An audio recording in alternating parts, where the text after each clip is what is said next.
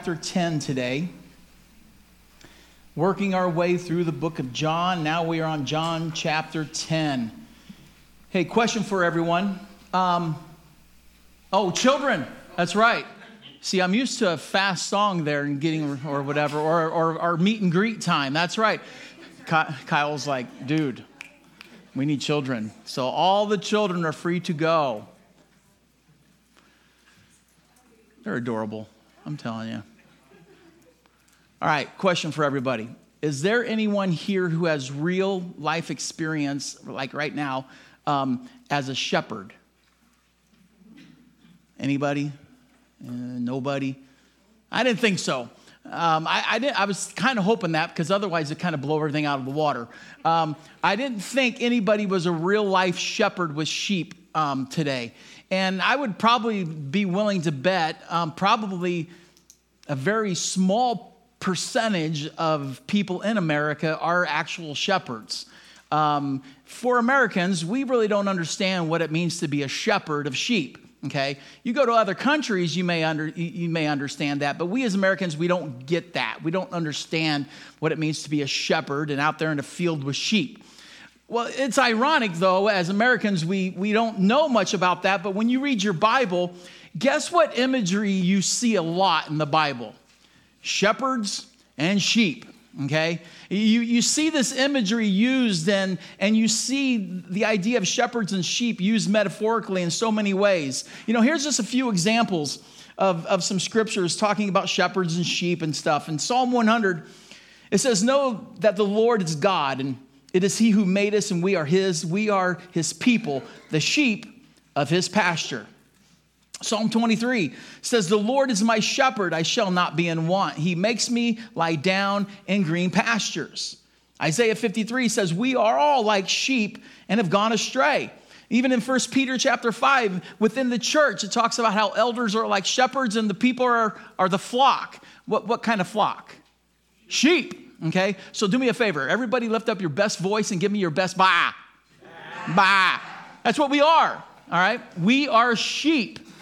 And we see this illustration throughout the Bible. We see it metaphorically given in so many different ways. Well, here in chapter 10, Jesus is doing that. He's using the imagery of shepherds and sheep and thieves and robbers and all of this. And he's using it in connection with chapter 9, because if you remember in chapter 9 is when Jesus healed the blind man. And at the end of chapter 9, Jesus was talking to the blind man, but some Pharisees butted in and got into the conversation. And Jesus begins to have a conversation with them. Well, chapter 10, verses 1 through 21 is a continuation of that conversation. And so after Jesus was talking about what he was within chapter 9, now he begins talking about sheep and shepherds and flocks and a sheepfold and all of this stuff. And he's using it as an illustration for the nation of Israel. He's describing in a way, without coming out and saying it in the first 10 verses, that he's a shepherd, the people of Israel are sheep, and the Pharisees are like thieves and robbers. And he's using all of this. Now, in the context of chapter 10, verses 1 through 10, and I'm breaking up verses 1 through 21 into two messages, this week and next week. And I'm entitling it The Good Shepherd. And what we're going to see is, even though Jesus is addressing these Pharisees in the context of the nation of Israel, there are still parallel applicational truths that you and I can pull out of here and use for us today, all right? And so that's what I want to look at. I want to see what applicational truths can we see here about Jesus being a good shepherd. And so here's the first thing. Write this down. Because Jesus is a good shepherd, he cares for us. Because he is a good shepherd, he will care for us. So now let's take a look at where we're at here in chapter 10. Starting in verse 1, Jesus again is talking to these Pharisees. And he says, "Truly, truly." Okay, pop quiz. Whenever Jesus says truly, truly, what is he saying? He's like, this is truth. And he's wanting them to listen up. He's like, what I'm about to say is very, very, very, very important, and you better grasp it. And he says, I say to you, he who does not enter the sheepfold by the door, but climbs in by another way, that man is a thief and a robber. But he who enters by the door is the shepherd of the sheep. To him, the gatekeeper opens. All right, again, there's some wording in there that for you and I, we may not understand, okay? First, he talks about this thing called a sheepfold, all right? This is what a sheepfold really looks like. Here's a picture of it. I know I have a picture. There we go. This is like a sheepfold right here. It would have been an area that is blocked off by usually a stone wall, all right? And it was an area that contained the sheep, and the sheep couldn't go anywhere. And there was only one door accessing the sheepfold. So you have sheep within this area, all right? This is what Jesus is describing right here to these Pharisees. He's like, there's a sheepfold, and the sheepfold is the nation of Israel, and they are the people of Israel. And he's like, so you have the sheepfold. But notice what else he says here in the text. He says, if anyone does not enter the sheepfold by the door, the single door, okay? You got a wall, you got one door. He says, anybody who does not enter through that door, that man is a thief and a robber. And he is looking at these Pharisees, and those are the people he's talking to. He's like, there are people within this sheepfold, the nation of Israel, and you guys are acting like thieves and robbers. And I'll explain why here in a second. So he's telling these Pharisees they're like thieves and robbers. But verse 2, he says, but he who enters by the door is the shepherd of the sheep. Jesus is describing himself that he is the shepherd. And it says, to him, the shepherd, the gatekeeper opens. Now, the gatekeeper, there were times where usually the shepherd is always the tender of the sheep. The shepherd is the one who oversees and watches over the sheep. But there were times where a gatekeeper was hired, a person who would guard the front of that gate, okay? And the gatekeeper would guard it so no one could go in except for one person. Who was that person? The shepherd. Okay? And so when the shepherd would show up, the gatekeeper would open up the gate and allow the shepherd to come in. And then the shepherd would lead the sheep out and bring them back in. This is what Jesus is describing to these Pharisees. All right? And he's describing what the nation of Israel is like, what the people are like. And now he's describing the difference between the thieves and robbers and the shepherd. And there's one clear distinction about thieves and robbers and a shepherd, and it's this: how they regarded the sheep. Okay? That's it. Thieves and robbers, yes or no? Thieves and robbers care for sheep. No. All right? Not at all. Their regard for the sheep is they are only going to make me money. That is the only thing that a thief and a robber is about. A thief and a robber will go over the wall. They won't go to the gate because they know they can't get in. So they go in and they steal the sheep. They steal the sheep for their own means. They kill the sheep because they will kill the sheep and strip off the wool so they can make money. They were in it for themselves. They only wanted to profit off the sheep for themselves. That's what the Pharisees were doing. And Jesus knew it. Jesus knew that these Pharisees did not care for the people, all right? Because they were hypocrites. Jesus kept telling them, you tell the people to act one way, but you act a different way. The Pharisees put undue burdens on the people and made them to act certain ways and behave certain ways when they wouldn't do it themselves. They lorded their authority and their leadership over the people. And Jesus knew, you don't care one bit about the sheep. You are thieves and robbers. But he, as the shepherd, was not like the thieves and the robbers.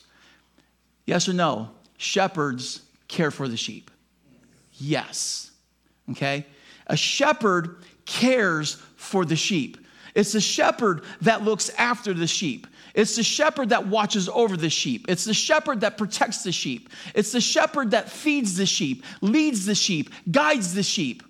If one sheep is lost, it's a shepherd that goes and finds it and brings it back. The shepherd cares for the sheep. Jesus cares for the sheep. Raise your hand if you know who the sheep are. He cares for the people. You see, the Pharisees looked at certain people and they wouldn't go near them.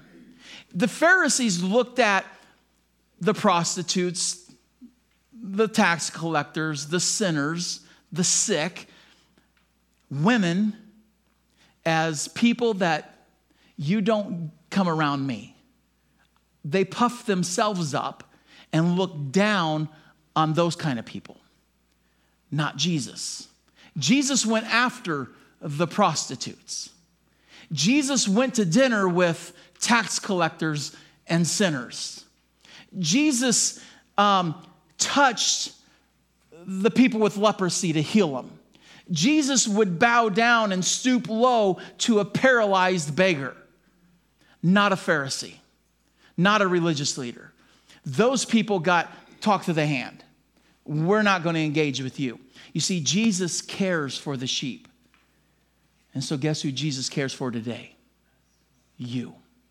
Because you're the sheep. He cares for you and for me. That's why in 1 Peter 5:7, Peter says, cast your anxieties onto the Lord. Why? Because he cares for you. He cares for you. He watches over you, protects you, leads you, guides you. He cares for you. Jesus is a good shepherd. And when I know he's a good shepherd, I know he's taking care of me. He cares for the sheep. Here's the second thing. Because Jesus is the good shepherd, not only does he care, but here's the second thing. He knows us personally. He cares for the sheep, but he also knows the sheep personally. So again, look at verse 3. To him, the gatekeeper opens the door. The shepherd now is able to go in. And it says, the sheep hear his voice, and he calls his own sheep by name. The shepherd goes into the door, and he starts calling the sheep. But you notice it doesn't say he just calls the sheep and the sheep come. How does he call them? By name. How many of you have more than 3 animals in your house? Okay, now you have pigs, don't you? Not anymore. But you used to have pigs, right? Did you just call them the pigs? No. What did you call them by? Daisy and Wilbur. Daisy and Wilbur. They are pigs. But yet Hope and Harold are like, well, we're going to call one Daisy and we're going to call one Wilbur. Because that's what you do when you have a lot of animals. It doesn't.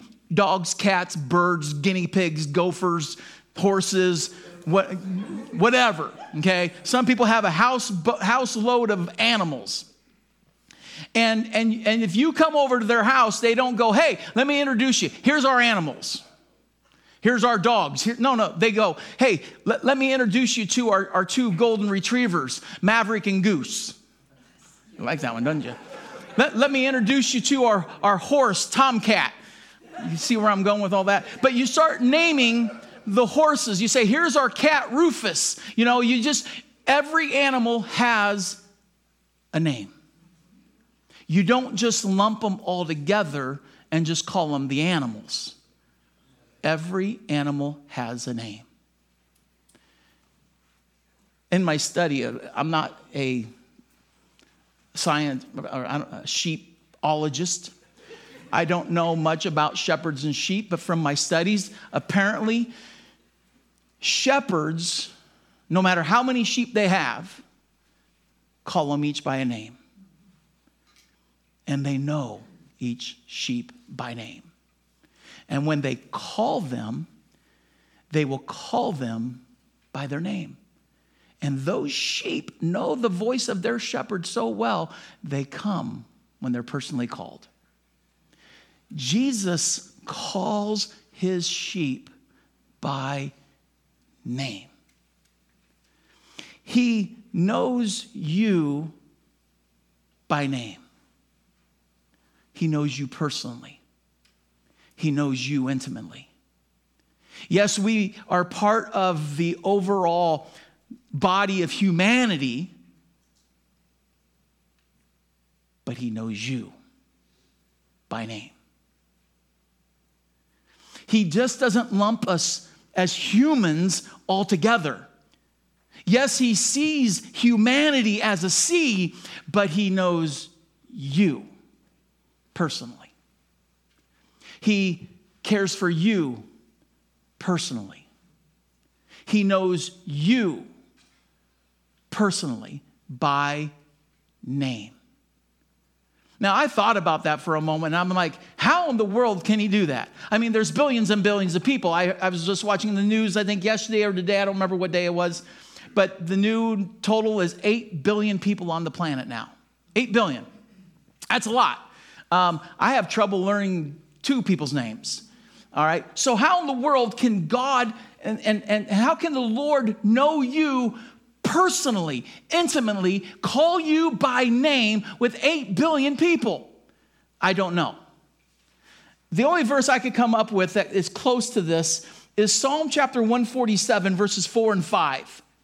It says, the Lord determines the number of stars and calls them each by name. Great is our Lord and mighty in power. His understanding has no limit. So I read that and I'm like, okay, if God has the power, his understanding has no limit, and he is able to put the stars in place, I have a feeling there's a few more than 8 billion stars. He knows them each by name. Is it too far of a stretch then with 8 billion people that he would know you by name? Not even close. So if he knows the stars by name, guess what? He knows you by name. Don't try to figure it out because you can't. The only answer is this. His knowledge is unlimited. His understanding is unlimited. Why do we try to put a cap on it? It's unlimited. So if the Bible says that he calls me by name, I'm going to believe that. He knows you by name. He knows you personally. He knows every detail about you, every little significant thing about you. He knows you inside and out. He knows you better than you know yourself. Now, sometimes that can be kind of a scary thing to think about, because let me ask you this question. How many of you would love to have your life played on this screen right now? Oh, how about this? Just every good thing. Would that be okay? No. But what if your life was played on the screen, every public thing you've ever done and every private thing you've ever done? But let's go a little farther. Every motive you've ever had, every secret you have, every thought you've ever had is played on the screen. If everybody could see everything you've ever done, every thought you've ever had, every dark secret that you've ever kept, let me ask you, what do you think people would think about you? Do you think your friends would be like, I didn't know you were really like that. I didn't know you thought that way about me. You think people would walk away from you and reject you a little bit easy? I think so. I think all of a sudden we would have nobody around us because people would really see us who we are and they wouldn't want us. Jesus knows everything about you. He knows you personally. He knows you inside and out. He knows everything you've ever done, publicly and privately. He knows every motive you've ever had. He knows every one of your dark secrets. He knows every thought you've ever had.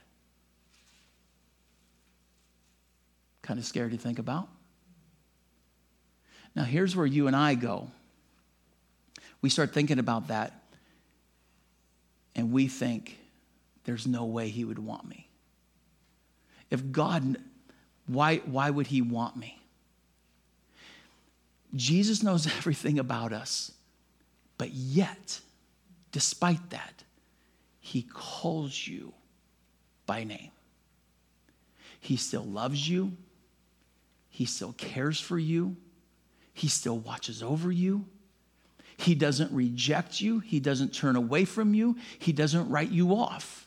We may think that. We may think God can't love me because we think if you truly knew me and saw me, you wouldn't want to be around me. Why would God want to be? He doesn't view us on a human level.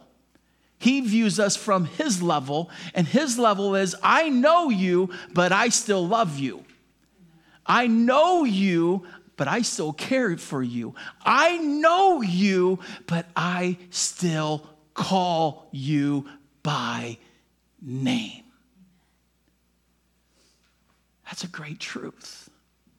So often we want to run from God, but God's like, he keeps calling us. He's calling us by name. Hey, come to me. Come. And he calls us, and he wants to call us into a deeper relationship with him. He knows us personally because he is a good shepherd. He knows us personally, and he calls us by name. Here's the third thing. Because Jesus is a good shepherd, he brings us out of bondage.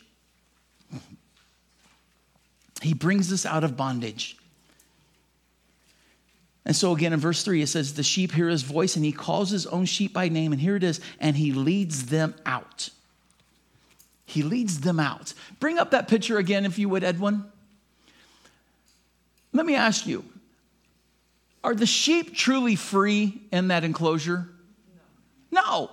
I mean, sure, they can run around a little bit in that enclosure, but are they truly free? No. They are bound in that enclosure. They can't roam. They don't have the freedom to run around and go where they want. They are in an enclosure, and they are bound into that enclosure. They can't get out. And Jesus is saying, when he is saying, I call my sheep by name, he's talking about the people, and he goes, I lead them out. What he's talking about is, I am trying to lead these people that you Pharisees have enclosed, that you have bound up with religion and rules and all these regulations and all this burden. I want to lead them out of it. I want to take them out of the prison and bring them into a fine and bigger pasture. This is what Jesus does. This is his calling. He has come to get us out of bondage, to get us free. The book of Luke, chapter 4, says it the best. Jesus says it like this. He says, the Spirit of the Lord is upon me because he has anointed me to proclaim good news to the poor. To proclaim good news to the poor. He's talking about people who are spiritually poor, spiritually bankrupt, have nothing to give. He's proclaimed that good news to those poor people. He has sent me to proclaim freedom for the prisoners. You see, we are prisoners to sin, and Jesus has come to proclaim that freedom from the prison of sin. He's come to give recovery of sight to the blind, spiritually blind people, people who don't understand. And he wants to set those free who are oppressed and to proclaim the year of the Lord's favor. You see, that's why Jesus has come. Do we have that verse? Can you bring that verse up? There it is. Nope, Luke, there it is. Nope, Luke, there it is. But I love this, to proclaim good news to the poor, to proclaim freedom for the prisoners, to recovery sight of the blind, to set those who are oppressed free. You see, we as people, we speak contrary to what God says. You see, we say we are alive, but the Bible says, no, you're spiritually dead. We say, I can see, but the Bible says, no, you are spiritually blind. We say, I am right, and the Bible says, no, you are a sinner. You see, we think we have it all together, and God says, no, you don't. You are broken, poor, pitiful, naked, blind. That is who we are. But Jesus is like, I have come to get you and to come and to bring you out. To bring you out of the bondage, to bring you out of the oppression. He wants to free us from the prison of sin. He wants us to come to the place where if we're in darkness, we can come into his light. If we are spiritually blind, we hear the truth and we become spiritually awake. If we are oppressed and feel like, just life just keeps beating us up over and over, he wants to step in and be that life and that source for us. Why? Because he's the good shepherd. And he wants to lead us out of the bondage. He wants to lead us out of the oppression. He wants to lead us out of the blindness and out of the hurt and the pain because he is the good shepherd. Here's the fourth thing. Because he is the good shepherd, he leads us with the truth of his word. He leads us with the truth of his word. So in verse 4 it says, when he has brought out all his own, he goes before them, and the sheep follow him, for they know his voice. A stranger they will not follow, but they will flee from him, for they do not know the voice of a stranger. How many voices are mentioned in that verse? 2. The shepherds and a stranger. Okay? So Jesus says, when I bring out my sheep, when I call them out, when I'm leading them, because you notice he goes, I go before them. Jesus doesn't beat the sheep, he leads the sheep. And the way the sheep follow is because they know his voice. He spends time with the sheep. He takes care of the sheep. And the more the sheep hear his voice, they know which way to go.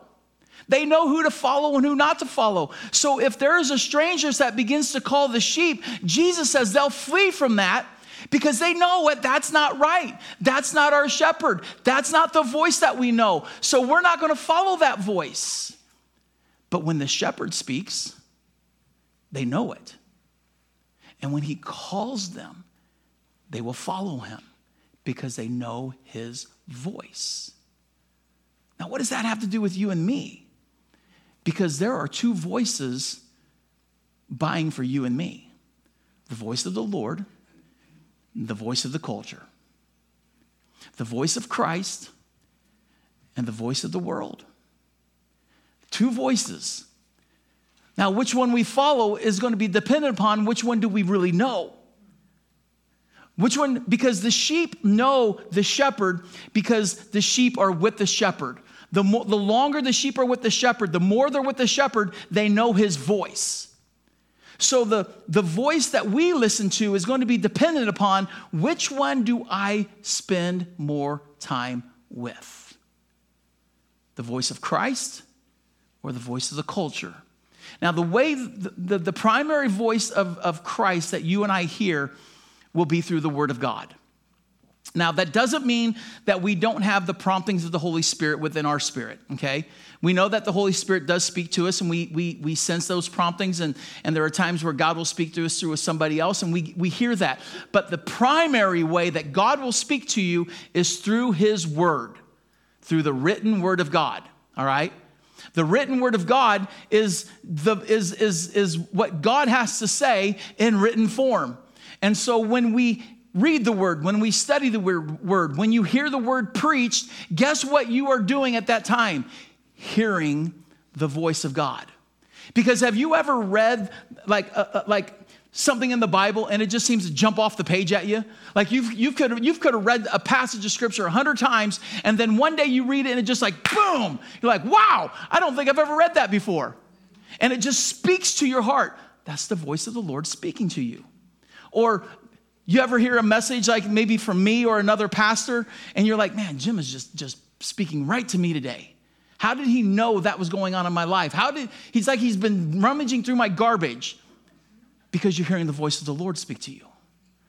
The Lord takes his word and uses it to speak to our hearts. And so the more I spend in God's word, I'm reading it, I'm studying it, I'm coming to church to hear it. The more I'm doing that, the more I hear his voice. So guess what? So when I hear the truth of God's word, when the lie of the culture and the lies of the world begin to come in, guess which one I will listen to more because I'm listening to often. If I'm listening to the word of God more, reading the word of God more, that's the one I will follow. That's the one when the culture is saying, this is the way, walk in it. I'll be going, no, this is the way. God tells me the way to go, and that's the way I will walk in it. But if I'm spending less time in the word of God, I'm not reading the word. I'm not studying the word. I don't hardly come to church. The word of God, the voice of God is going to be very small, very quiet. And the culture is going to be very loud. Because if I'm spending all my time, on all the social media, I'm listening to the news all the time, I'm listening to what famous people have to say, if those are the only voices I'm hearing, then guess what I'm following? That. Jesus says, the more you know the shepherd, the more you know his voice. And the more you know his voice, the easier it becomes to follow him. And so we need to be in the word. We need to be studying it, reading it, hearing it, and knowing that he's leading us through the truth of his word. And then lastly, number 5, because Jesus is a good shepherd, he provides us with salvation, security, and satisfaction. He provides us with salvation, security, and satisfaction. Now look at verse 6. After Jesus had said all this about the sheep and the shepherd and the thieves and everything, look at verse 6. It says, this figure of speech Jesus used with them, but they did not understand what he was saying. I find that ironic that here he is in Jesus' time. Shepherding would have been, it was a common practice. It was a common job. That would have been like asking people around here, hey, do you know what a farmer does with corn? We'd be like, yeah. I mean, he plants it and picks it, and we know what.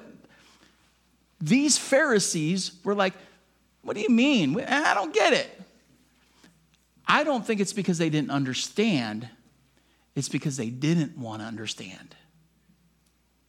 They didn't want to hear truth from Jesus. And so their eyes, and Jesus kept telling these people, you guys are blind. Your ears are stuffed. You're not hearing, you're not seeing, you don't want to understand.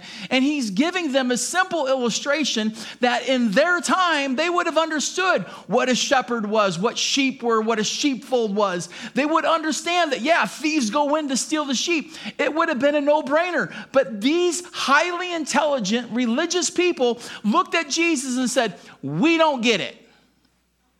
Because they didn't want to get it. It's no different for you and me. A lot of times we hear spiritual truth and we say, well, I don't understand. It's because we don't want to understand. We don't want to get it. And then in verse 7, it's Jesus once again, he says to them, truly, truly, I say to you, I am the door of the sheep. Now he's switching metaphors. All right, he's going to go between door and sheep throughout these texts. But now he's saying, I am the door of the sheep. He's that one single door going into the sheepfold. That one door. Verse 8, he says, all who come before me are thieves and robbers. He's talking about the Pharisees. All the Pharisees before him. He says, but the sheep did not listen to them. I am the door. If anyone enters by me, he will be saved. Now, in the analogy with sheep and everything, what he's talking about when he says we'll be saved, with sheep, he's talking about we'll be saved from predators. But in the spiritual context, he's talking about eternal salvation. He's talking about the reality and the truth that there is only one door to eternal salvation. There's only one door to eternal life, and that one door is through him. He is the door. And it's almost like he keeps hammering, he just hammers that nail very hard. I am the door. I am the door. And all who come through me shall be saved. You see, that's what you and I need to, I don't know about you, but sometimes I love to just, I'll be praying and I'm just like, God, thank you that I don't have to wonder if my good is outweighing my bad. I'm really grateful there aren't many doors, because I don't know if at the end of my life, if I were to truly be honest, if my good would be enough. Because man, I've done, before I was ever saved, I did a lot of bad things. And so I have to wonder, has my good been enough? I don't know. How do I know I've been kind enough to people? How do I know I've been religious enough? How do I know if I'm following the right religious leader? People who say there are many paths to God, to me is a scary thing, because how do you know you're on the right path? How do you know you've done enough? I mean, is eternity... are we really shooting craps with this thing? Are we rolling the dice and hoping for a 7 or 11? Or do we want to choose one door and go, you know what? I want to make sure. And I'm going to choose the one door that is absolute. And I'm going to put my faith in Christ. And that's what each and every one of us have got to do. You've got to put your faith in Christ. When Jesus becomes your Savior alone, when you come to the place where you're like, I can't do that. I can't earn my salvation. I can't merit my salvation. I can't do enough good works. I can't be religious enough. I can't be spiritual enough. I can't do anything. The only thing I'm going to do, Jesus, I'm putting all my eggs in your basket, and I'm going to trust you. And I will believe in you. And I'm going to believe that through faith in you, I will be justified and I will have eternal life. Through Jesus, because he's that good shepherd, because he is the door, we have salvation. But then also within that line, he gives us security. Because as you see, it says, if anyone enters by me, he will be saved, and he will go in and out and find pasture. So Jesus is now, he's like, I am the door. But notice in the picture that we had, it was an enclosure, and the sheep were in, they weren't really free. But Jesus is saying, I'm going to provide a door that's not going to put you in bondage, but it's going to give you an open pasture, freedom. You know, in ancient times, again, something we don't understand is cities would have huge walls around them, okay? And that wall was to protect the city from enemies. So if an enemy came up against that city and began to siege it, the people, all the doors on the walls were closed. The people could not leave the city. It wasn't safe. They wouldn't be protected. And so they had to stay in the enclosure of the city under attack. But as long as that city was in peace, the doors of the wall were open and the people were free to go in and out because they were secure to do it. There was nothing to be afraid of. Jesus is telling us that in him, because he's the good shepherd, you and I are secure. You are free to go in and out. You walk this life as if you were walking in a nice green pasture. And there's no enemies. Because they've got to think of the sheep analogy. And when he says, I'm going to lead you into a pasture where you can walk in and out, what he's talking about, as a sheep, there's no wolves, there are no thieves, there are no robbers. And you can have the confidence of knowing my shepherd is taking care of me. That sheep feels secure because there's nothing to harm them. My shepherd is with me and he's taking care of me. If Jesus is my good shepherd, why can't we trust him? I mean, we just read a verse that says that God knows every star in the sky by name. And great is his power. If he knows every star by name and he knows you by name, why do we feel so insecure? Why do we feel like, I don't know if God's coming through this time? Why do we get so shaken up when we're faced with a trial that all of a sudden we lose our faith? Why all of a sudden do we just start to lose it and go, well, I don't know if God's showing up this time? You see, the security that Jesus gives us as the good shepherd is this. I may not understand I may not know the why. I may not know how this is going to work out. I don't know when this is going to work out. I don't know what God will do in this, but I trust him. He is my shepherd. He is my good shepherd. Psalm 23, the Lord is my shepherd. I shall not want. He makes me lie down in green pastures. He leads me by quiet waters.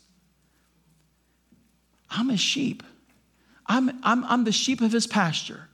And if Jesus says, look, I'm going to, if you've come through my door and I'm your Savior, you will walk in and out securely because I will take care of you. And he will be with us and he will watch over us. He will protect us. His sovereignty will allow what he needs in our life. And he will do what is perfectly right and perfectly good. The question is can you and I trust him? Can you be secure enough to go, you know what? I believe in my Savior and I trust in my shepherd. So Jesus provides us with salvation, security, and he also provides us with satisfaction. Look at verse 10. The thief comes only to steal, kill, and destroy. If Jesus is the ultimate good shepherd, Satan is the ultimate thief. And he just uses people to do his bidding. But he is the ultimate thief. And as the ultimate thief, it says that he only comes to steal, kill, and destroy. What he wants to do is not possess your home. He's not about, paranormal activity. What he wants to do is steal your relationship with God. He wants to destroy and kill your faith. He wants to destroy and kill your security in Christ. He wants to keep you bound up with oppression. He wants to keep you bound up in bondage. He wants to keep you in your sin. He wants to keep you from trusting God. He wants you to quit and give up on God. And he will do everything he can to bring into your life and show you why you can't trust God. Remember I said that God knows everything, all your dirty little secrets. Guess who else knows? Satan knows everything about you too.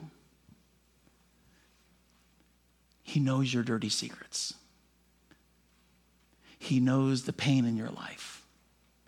He knows the loss and the hurt. And guess what he does?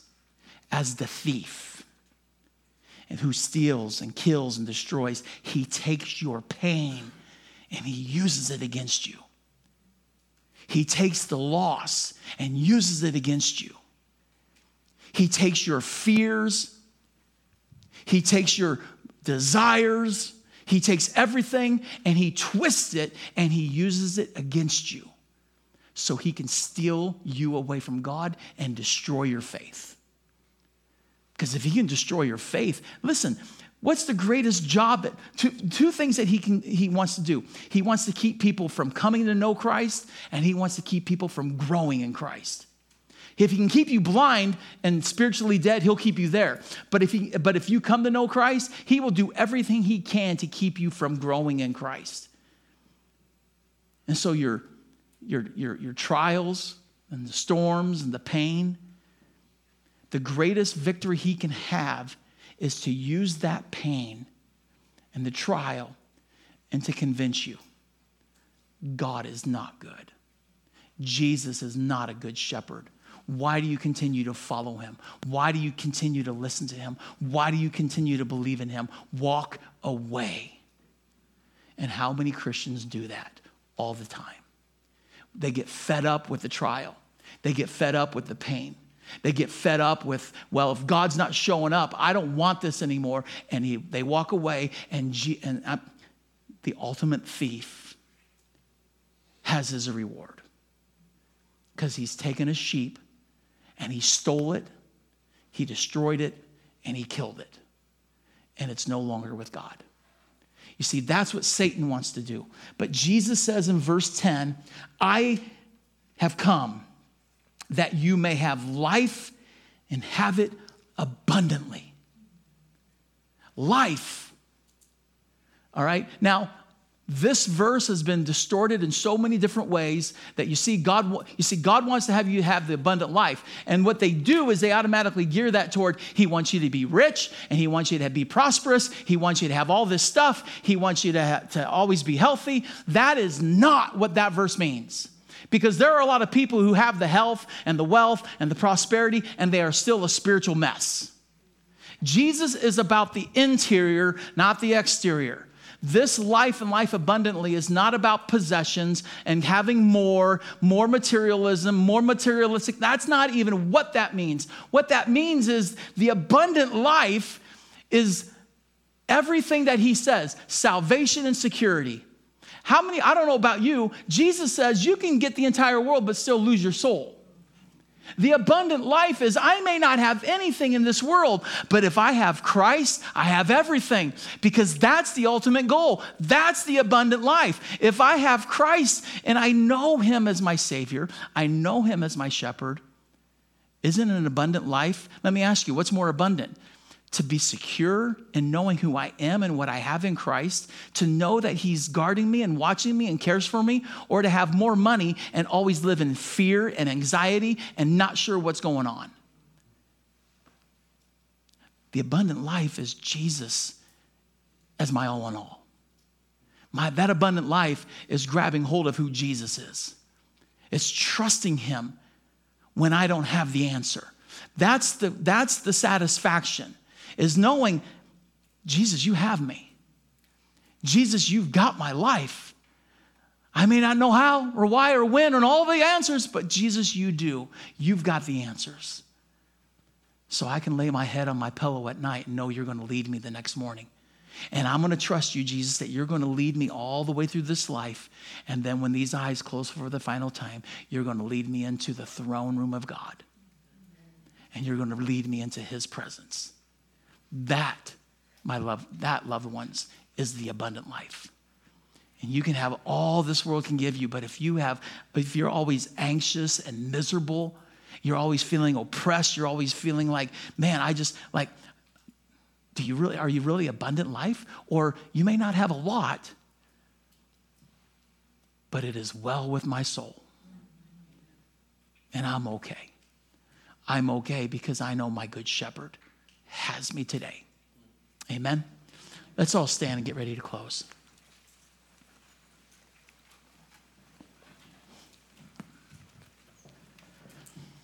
If you would, just bow your heads with me. Jesus, thank you that you are our good shepherd. Jesus, thank you that you care for us. You know us by name.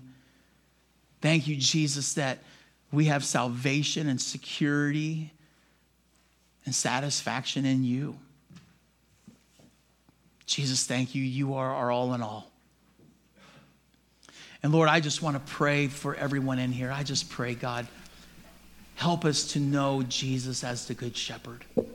Help us to know that our shepherd is going to take care of us and provide for us. Let us know that our shepherd is sovereign over our life and he will lead and guide us into an open field that is best for us. God, we may not have all the answers. We may not know the whys and the how comes and when is it going to work out and where's it going to come from. Lord, we may not know a lot. We may not know when or if we will be healed. We may not know where the finances will come from. We may not know when that child's coming back. Lord, there's a lot of things going on in our lives that we don't have the answers to. But we trust in our shepherd. We look to our shepherd to lead and guide us, to call us out, to lead us out of the oppression, to lead us out of the bondage. And Lord, give us that peace that only you can give. And let us trust you and know that you are working all things for the good of those whom you love. So we praise you this morning, God. We just praise you in Jesus' name. Amen.